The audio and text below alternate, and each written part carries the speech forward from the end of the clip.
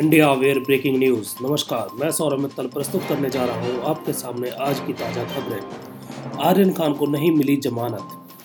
आर्यन खान की जमानत की सुनवाई आज भी जारी रहेगी। आर्यन खान की जमानत पर बॉम्बे हाई कोर्ट में आर्यन के वकीलों ने बहुत सी दलीलें दी।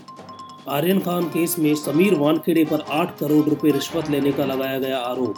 जांच के लिए एनसीबी की विजिलेंस टीम आज पहुंचेगी मुंबई। समीर वानखेड़े की होगी जांच।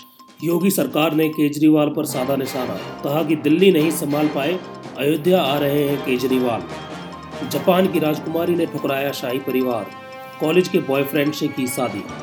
म्यांमार के बाद अब सूडान में भी लोकतंत्र पर हुआ खतरा, सेना ने किया तख्तापलट, पीएम समेत कई नेताओं को किया गया नजरबंद।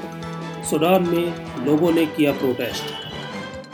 आर्यन खान ने कोर्ट में कहा कि मामले को रफा दफा करने के लिए एनसीबी के अधिकारियों के साथ कोई डील नहीं हुई।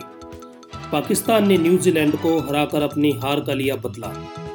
सीबीआई की कार्रवाई। खुफिया जानकारी लीक के मामले में सीबीआई ने नौसेना के अधिकारियों को किया गिरफ्तार। वीवीएस लक्ष्मण संभाल सकते हैं एनसीए की जिम्मेदारी।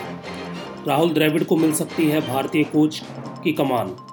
कोरोना काल में 3 लाख केस वापस होंगे, किसानों को फसल का मुआवजा मिलेगा, योगी सरकार। हरीश रावत ने दिया बड़ा बयान, कहा कि बीजेपी के कई नेता कांग्रेस में होना चाहते हैं शामिल। धन्यवाद। अन्य खबरों के लिए देखते रहिए www.indiaaware.com, www.dharamnews.com और आप हमारे पॉडकास्ट को गूगल, स्पॉटिफाई, एप्पल पर भी सब्सक्राइब कर सकते हैं।